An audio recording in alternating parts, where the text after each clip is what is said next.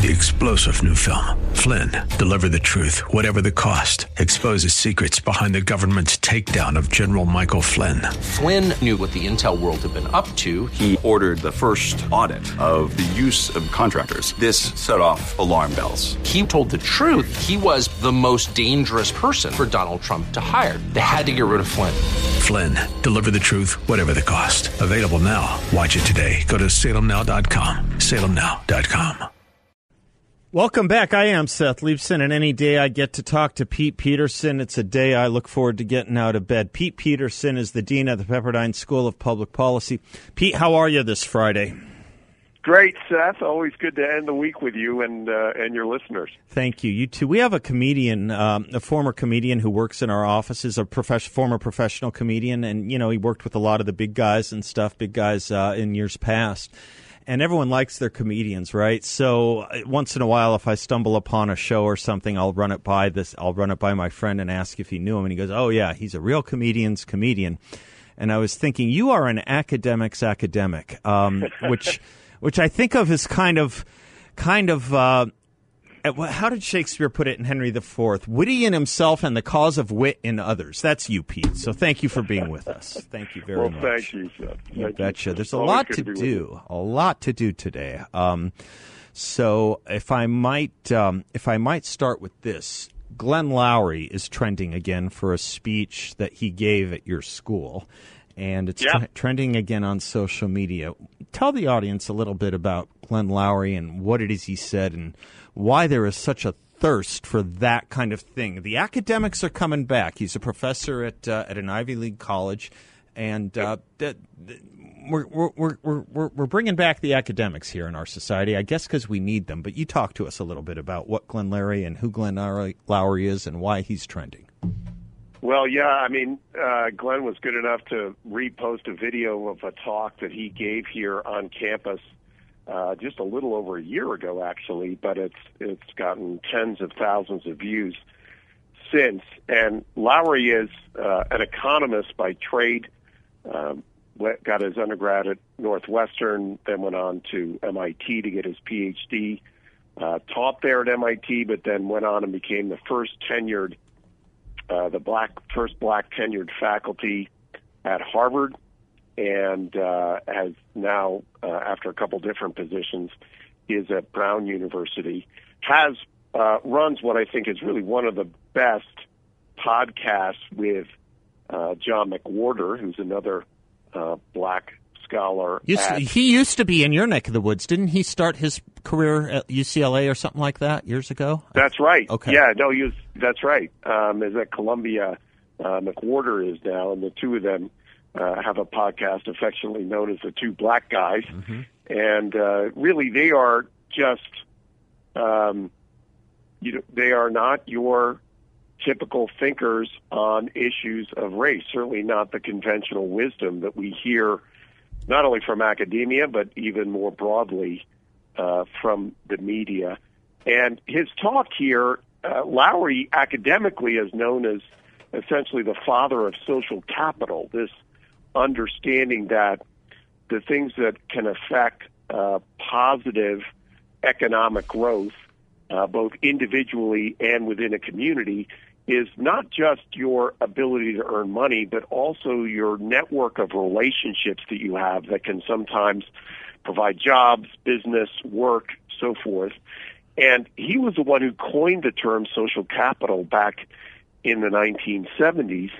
And so his talk that he gave here was essentially a little bit about that history of how we developed the study of social capital and why it means something for this discussion around race, because social capital at its root is grounded in solid, thriving, flourishing communities, starting with the family and then radiating out geographically as far as a network of connections that one has to church, to work, to civil society, and so forth.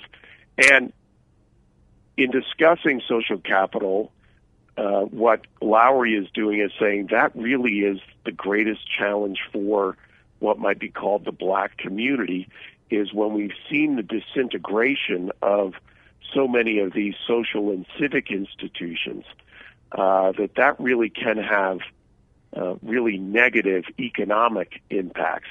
And so really calling the black community to re-engage at the local level, think seriously about the importance of family as that primary institution from which all the other institutions radiate out from. And so really just an incredible talk grounded in reams of social science research, but really made so applicable to the moment we're in the discussion of race in America. Pete, thank you for that. When I interview you and we end up talking about theories from various scholars, or when I do it on days that I'm not privileged to have you on the show, people will say, well, what book should I get? What if they were to do one book? Now, you tell me if this is not fair, but my thought on recommending a book from Glenn Loury is maybe don't go that route. Maybe don't go that route. He writes at a very high academic level, and on the popular stuff, he's kind of he's left behind some of the stuff that he wrote in the popular press. I suppose that's the way to put it. That's right. And so John McWhorter, on the other hand, writes very well for the popular press, I think. Yeah. So for Glenn Loury, I would say more magazine articles and speeches, right? It's just, right, and his podcast. And of course, their podcast. But is that fair? I don't really know of a book off the top of my... No, I think that's a great point. Okay. I think you make a great point. At this, in some ways, and this is somebody who I know Loury respects to the highest level, it maybe makes more sense to read Sowell's work as opposed to hearing some of his talks. Right? Again, I think Loury. I was just listening to another one of his speeches today at an event that he did down in the Dallas area with the American Enterprise Institute just last month. But he is a compelling speaker, Loury is. Oh yeah, that speech he gave at the prize he won. What is it? The Bradley Prize. That was one for the ages. You were there for it. But you put your finger on another kind of interesting thing. Just a side note, Pete. Academics or scholars or public intellectuals who write well and speak well, and then the Venn diagram of those that can do both well is pretty. That shaded area is small. There are some. I mean, my guy, Jaffa, was not a great speaker. Beautiful, elegant writer, not a great speaker. Some can do both well. It's not a lot, and it would be fun to think about some of those who can do both really well. But you're usually 80% of the time really great at one or the other. Don't you think that's fair too? Yeah, I think that is a difficult gift to kind of cross those different areas, and especially when you're thinking about applying your research and academic discipline to the moment that we're in. That really is a talent unto itself as well. Two that come to mind immediately that do both well. We could probably do more, and we don't need to take up too much time on this. It's just fascinating to me because I, like you, love the spoken word as much as the written word. Hadley Arcus, you know Hadley. I do. He is a captivating speaker, and he is a very clear writer. You may not know as well a woman named Ruth Weiss, W-I-S-S-E. No. A little less so. She's in commentary a lot. But if you ever have the gift of being in her presence, she's one of the most compelling speakers. And it's just, when you find it, it's kind of a rare, nice thing to see. That's all. Steve Hayward is one of those guys as well. We've had him here as a professor. Bill McClay great call. Of course, a great speaker as well as I love Bill's writing as well. So, there are a few out there. Hayward is a great example. Hayward's a great example because watching him speaks like watching a professional wrestling match a little bit. A little bit. And he's got a great podcast, too. I listen to that on a regular basis. Yeah, he sure does. He sure does. Pete, I want to talk to you about something you posted on Twitter maybe when we come back from the break, because this is just man, it's either a sign of the times or a one-off, and let's hope it's the former and not the latter. But you and I have discussed Rui Teixeira before on this show, and I think what you posted, the story about him changing think tanks, has kind of got something interesting behind it. I wonder if we might talk a little bit about that on the other side of this break. Absolutely. No, it's an exciting story. It is. Pete Peterson is our guest as we head to break. He has one of the most active Twitter feeds, at Pete4CA, at Pete, the number 4, and then CA, at Pete4CA. I'm hoping that's a temptation for him to run for a big office in California, but we can talk about that when he's not here so we can embarrass him. Pete Peterson is the dean at the Pepperdine School of Public Policy, and I say that because it's a Sisyphean task. It's impossible to embarrass Pete Peterson. I'll be right back, so will Pete.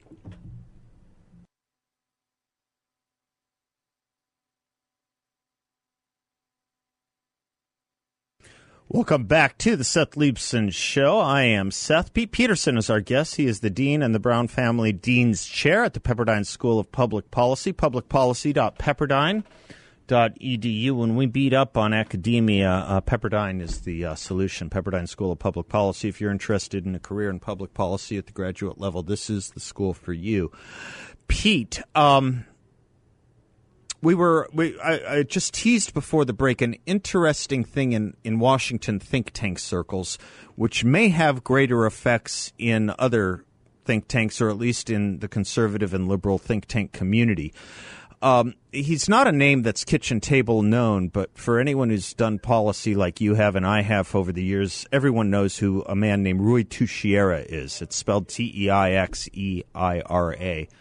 And he left a very liberal think tank for a conservative one. Talk to us about this, what this was about, and what you think this might portend.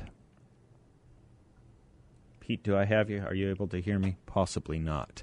I may have lost Pete. There we go. I think where Teixeira leaving the Center for American Progress, you read the story, even in Politico, it sounds and read so much like so many of the other stories. I mean, when I started reading it, I thought about the Barry Weiss resignation letter from the New York Times. Yep. Various faculty who have left academia. That the reasons why Teixeira left the Center for American Progress and went to AEI were really about what he perceived to be a narrowing of the opportunity to think and discuss a variety of issues, especially as it relates to the intersection of demographics and politics. Mm-hmm. Mm-hmm. And so it really was, I think, a masterstroke by Robert Doar, who's the president, still fairly new president of the American Enterprise Institute, to bring on Teixeira, who's a respected demographer and somebody who really has analyzed politics and how things have been changing in the United States, all at the same time making some seriously wrong predictions, going back to his belief that the Hispanic population in the U.S. was going to permanently install the Democrats in a position of power. But that being said, it really was for reasons that had to do with the climate at the Center for American Progress, which he described as being increasingly ideological and narrow-minded. I'm reading a Politico story about his move, and it says that he left the Center for American Progress because it stopped being a place where he could do the work he wanted. The reason, he says, is that the relentless focus on race, gender, and identity in historically liberal foundations and think tanks has made it hard to do work that looks at society through other prisms. In other words, they are overly focused on having a command of their personnel at this think tank to only address issues with one objective and one conclusion, right? These are not free-thinking institutions anymore, evidently. Well, that's right. And, of course, what it means for a think tank like the Center for American Progress, which is ostensibly tasked with promoting liberal progressive policies, is that if their lenses through which they're looking at the future of American politics are that kind of ipso facto view that if you happen to be of a particular racial or ethnic category, then obviously you are only going to support a certain set of policy prescriptions, then that's what Teixeira was beginning to come up against. And of course, we've seen it in recent elections that, especially in the state of Texas, where particularly when we look at Hispanics and Latinos, that they are not voting in the way that think tanks like the Center for American Progress would believe that they should be voting. And so for somebody like Teixeira, who has really been about trying to analyze what do the changing demographics for America mean for the future of America's policy and politics, he was coming up against this hardened view that, again, that the progressive platform all the way straight through what might be called the woke policy regime was naturally going to appeal to ethnic and racial groups that we are just not seeing borne out in actual elections. You know, it dawns on me as you're talking about this, Pete, we were talking a couple weeks ago about a self-fulfilling process or even perhaps a vicious cycle where conservative academics are obviously less and less welcome on college campuses, you know, for tenure-track positions. And so they go to the think tanks. And whether, you know, they should do that, whether that's helpful to the university and our cause and, you know, keeping an open university or university open to ideas, whether that's becoming a self-fulfilling prophecy where more and more conservatives aren't even trying to get academic jobs. They just go straight to the think tanks. Interesting. Right. If this is a harbinger possibly with Teixeira's move, if it's a signal that, you know, maybe the only place where freedom of thought is going to exist anywhere in intellectual or academic circles is the think tank community. Maybe. I think that's entirely and Pepperdine possible. School of Public Policy. Well, of course, but I also think, you know, just to the point that you were raising, that was essentially to go back to that Barry Weiss argument that even within predominantly left-wing institutions, there can come a point where people who are working in these environments and are progressives themselves are just what you might say they're just not woke enough for the broader direction of the organization. And again, that's something that we're starting to see on some college campuses as well. I think about the recent story of the tenured faculty member after several decades at UCLA publicly resigning, quitting his job.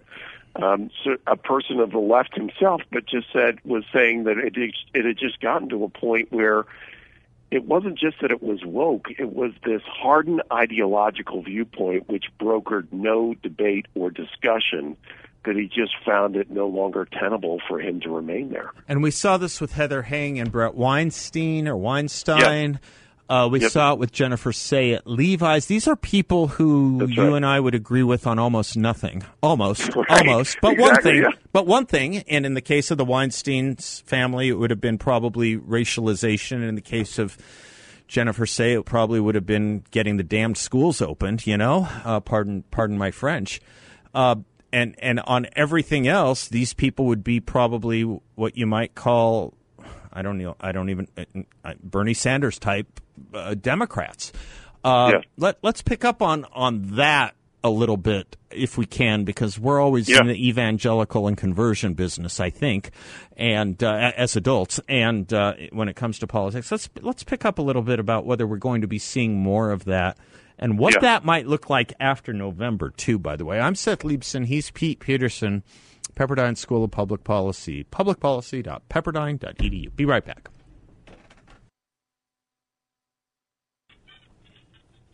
Welcome back to the Seth Leibson Show. Delighted to have Pete Peterson with us. He is the Dean of the Pepperdine School of Public Policy. Pete, let me work backwards on this thesis. If this election in November goes the way I hope it goes, and I think I expect it to go, and Republicans do very well, it might even be some kind of wave possibly. you know what will happen because you've been in these rooms when it happens the other way. There will be some meetings of Democratic Party officials, think tank types, scholars, pollsters. They'll do a couple reports here and there about how they have abandoned their base and have gone off the rails on a few things here and there that have turned off certain reliable sectors of their party. And then probably not much will change after those things get done and the Washington Post and the New York Times have their say about it. But how big a problem do you think the Democratic Party has right now when you see these kinds of things? Rui Teixeira's move from CAP to AEI, when you see some of these other academics, when you see the polling on Hispanic Americans' support for Joe Biden. Peggy Noonan's piece today, posted before it will print tomorrow, about the working class that's now really the Republican Party being the party of the working class that it hasn't been since 1981. How much of this do you think is going to take place in the Democratic Party? How much do you think the Republican Party is poised to become a much bigger party than it ever was because of this? Well, I think the opportunities are all there for the GOP to become more of that blue-collar party that I know many have been working for years. The polling on that we've seen in especially for Hispanics and Latinos as it pertains to recent races, certainly the Virginia governor's race, what happened in New Jersey. You know, Reagan had that great phrase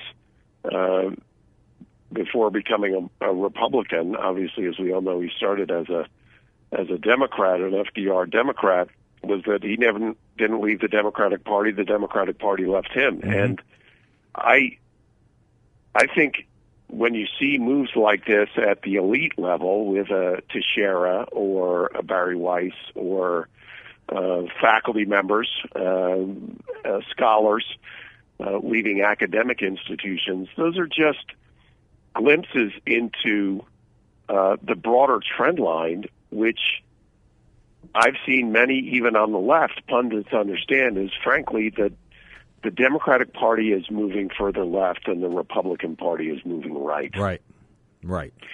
And one of the things I think you and I have talked about before that I think gets missed about Trump's influence on the party, on the GOP in the 2016 race and certainly 2020 and what's happened over the last couple of years, is the fissures within the Democratic Party have been ideological, while in the Republican Party they've been around the personality of Trump. Okay.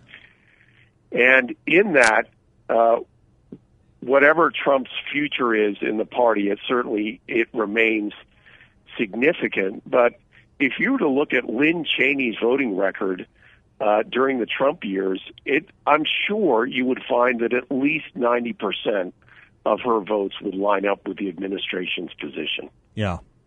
That the fracture there, the fissure, the polarization is really over Trump himself. Mm-hmm. But the ideology undergirding much of the Republican Party, certainly at the federal level, remains fairly, certainly with some differences, consistent. In the Democratic Party, the difference between even an Obama-era Democrat and those, say, of the squad variety is massive. And the direction and the energy of the party continuing to be so ideological and not brokering any debate, I think really portends so much more difficulty for the Democrats to come out of this era than the Republicans. And certainly we're going to see evidence of that in November. Can we talk a little bit more about that? Do you have time for one more segment, or do you got to run? Yep. I always have to ask because you're up there in beautiful Malibu, and I always feel like I'm delaying your weekend. But I thank you for bringing some of your ocean to Phoenix. I want to talk to you a little bit about that and something interesting I heard about the homeless problem that I wanted to run through your intellectual filter as well. I'm Seth Leibson. He's Pete Peterson. We'll be right back.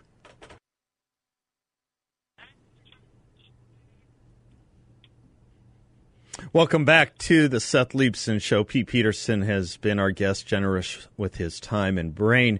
He is the dean at the Pepperdine School of Public Policy, publicpolicy.pepperdine.edu.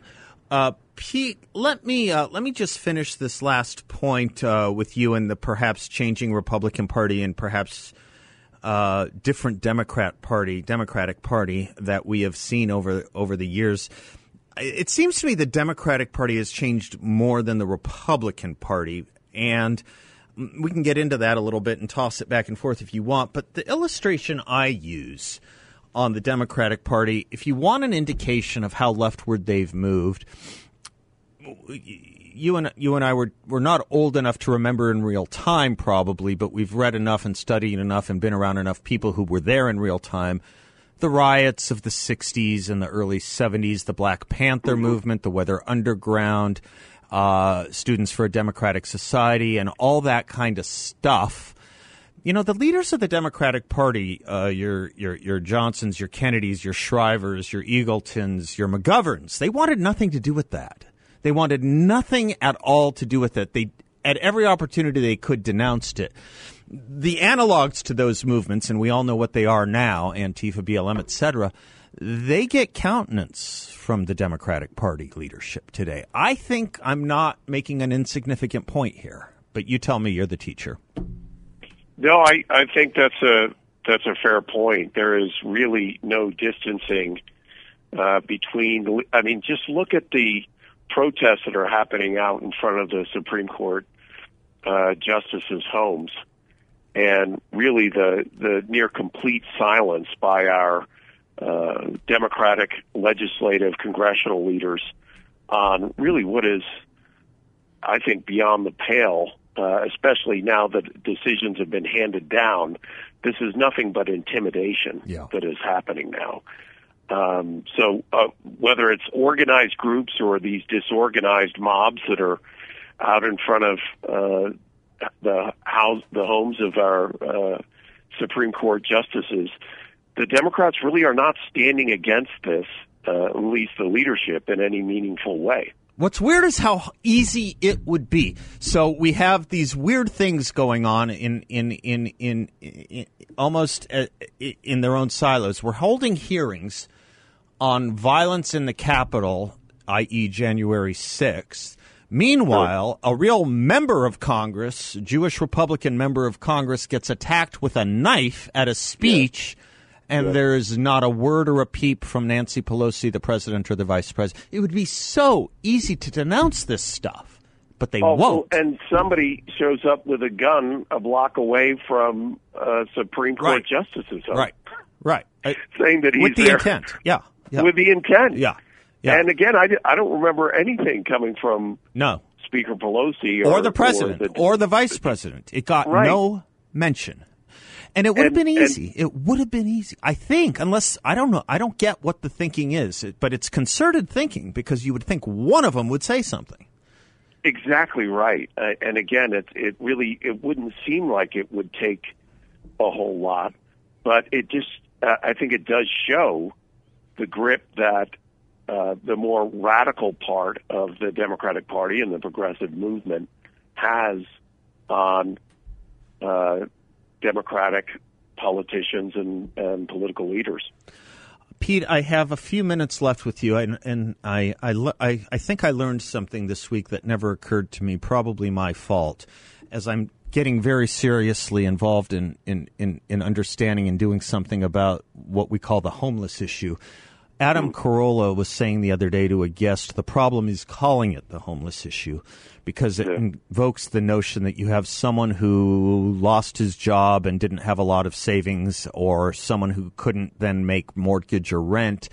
And that's not what we're talking about. We're talking about people who don't want a job and don't want a house. They'd rather a fix than a bed. Yeah, I mean, and again, even the name homelessness, beyond the problems of broad brushing, what really are a myriad of issues from drug addiction to victims of abuse to mental health issues, which are significant parts of various homeless populations.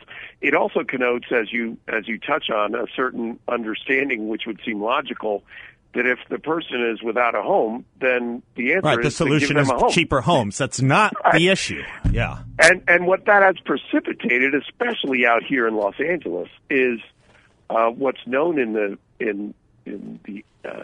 this field as a housing first approach. Right. Which is to say, the passage of numerous bond issues here in the Los Angeles area, billions of dollars, in support of this housing first approach, which argues that what we really need to do is put the homeless in homes. And yes, there will be some wraparound services, but the level of accountability is usually completely absent from these programs. And we are in a place now here in Los Angeles where, to the degree houses or homes are being built, they are astronomically expensive, not nearly addressing the issue, even if you wanted to address it in that way. Right. And the fact that, and to the degree that houses are being built for homeless people to go into, you're just really continuing the problems, and they're not being addressed, whether it's mental illness or drug addiction. Pete, well said. This is going to be a struggle, and the reason I want to focus on it is we are at the nascency of this issue, meaning we could actually fix it right about now, and maybe we have a little bit of time to do it before it extrapolates and explodes so beyond our ability to do it. Right now is right when we can do it, at least speaking from what I'm seeing in Phoenix. So, it's more exacerbated in L.A. and, of course, the Frisco area, San Francisco area. But it seems to me we get our heads straight on this right now, we can solve a massive problem in its stop it in its tracks. That's the reason I'm kind of thinking about the terminology. Would you work with me on that a little bit? Can I use you Can I work with you a little bit on that over? Of course. Thanks. Appreciate it. Pete Peterson, you are such a delight and champ. Thank you for conservatism, for academia, for higher education, for thinking people. Dean at the Pepperdine School of Public Policy. If you're interested in a career in public policy, that's the school for you. And Pete Peterson is the dean there. publicpolicy.pepperdine.edu. And follow him on Twitter. It's, as I say, a greatly active Twitter feed, at Pete, 4CA. I'm Seth Leibson, and we will be right back.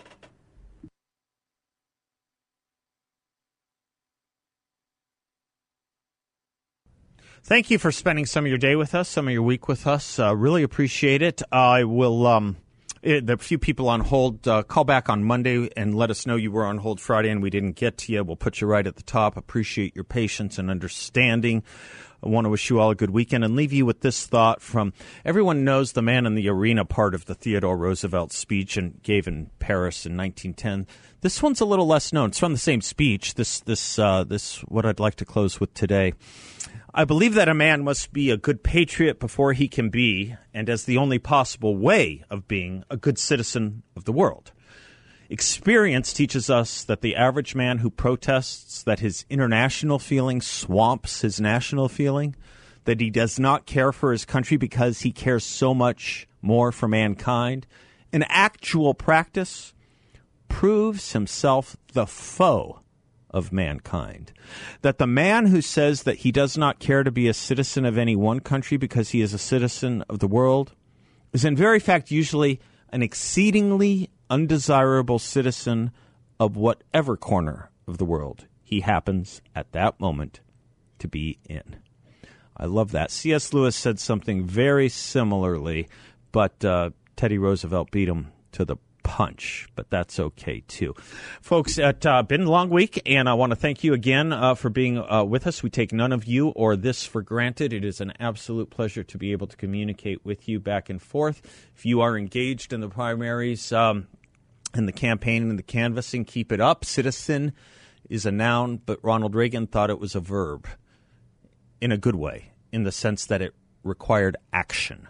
Action. The indolent have no place here in this country. I think Teddy Roosevelt would agree with that as well. So until Monday, God bless you all, and class dismissed. 3-star General Michael J. Flynn, head of the Pentagon Intelligence Agency, knew all the government's dirty secrets. He was one of the most respected generals in the military. Flynn knew what the intel world had been up to. He understood its funding. He ordered the first audit of the use of contractors. This set off alarm bells. The explosive new documentary, Flynn, Deliver the Truth, Whatever the Cost, uncovers the facts behind this scandal. Flynn told the truth. He was the most dangerous person for Donald Trump to hire. I find out the worst enemy that I'm going to face in my life is right here in America. They took my assessment and they wanted me to change it. And I was like, I'm not changing it. They had to get rid of Flynn. With in-depth interviews, archival footage, and never-before-seen personal records of the man behind the headlines. I just felt like I was drowning. Flynn, Deliver the Truth, Whatever the Cost. Available now. Watch it today. Go to salemnow.com. salemnow.com.